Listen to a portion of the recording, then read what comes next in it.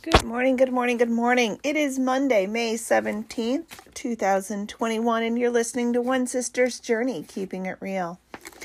And I was MIA last week, but oh well, things happen. So this week we're going to be looking at the positive side of pride. And today we're going to be reading from Psalm 139, verses 13 to 16, and then Isaiah, verse 2.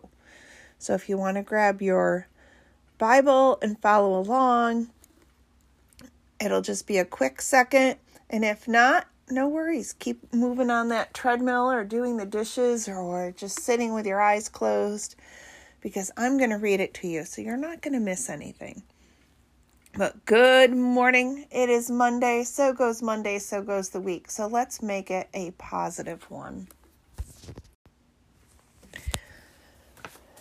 Psalm 139, verses 13 to 16 from the Passion Translation.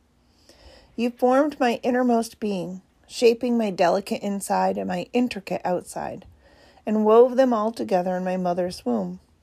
I thank you, God, for making me so mysteriously complex. Everything you do is marvelously breathtaking. It simply amazes me to think about it. How thoroughly you know me, Lord.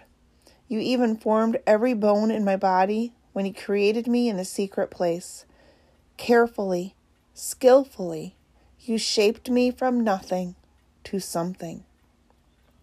You saw who created me to be before I became me, before I'd ever even seen the light of day. The number of days you planned for me were already recorded in your book.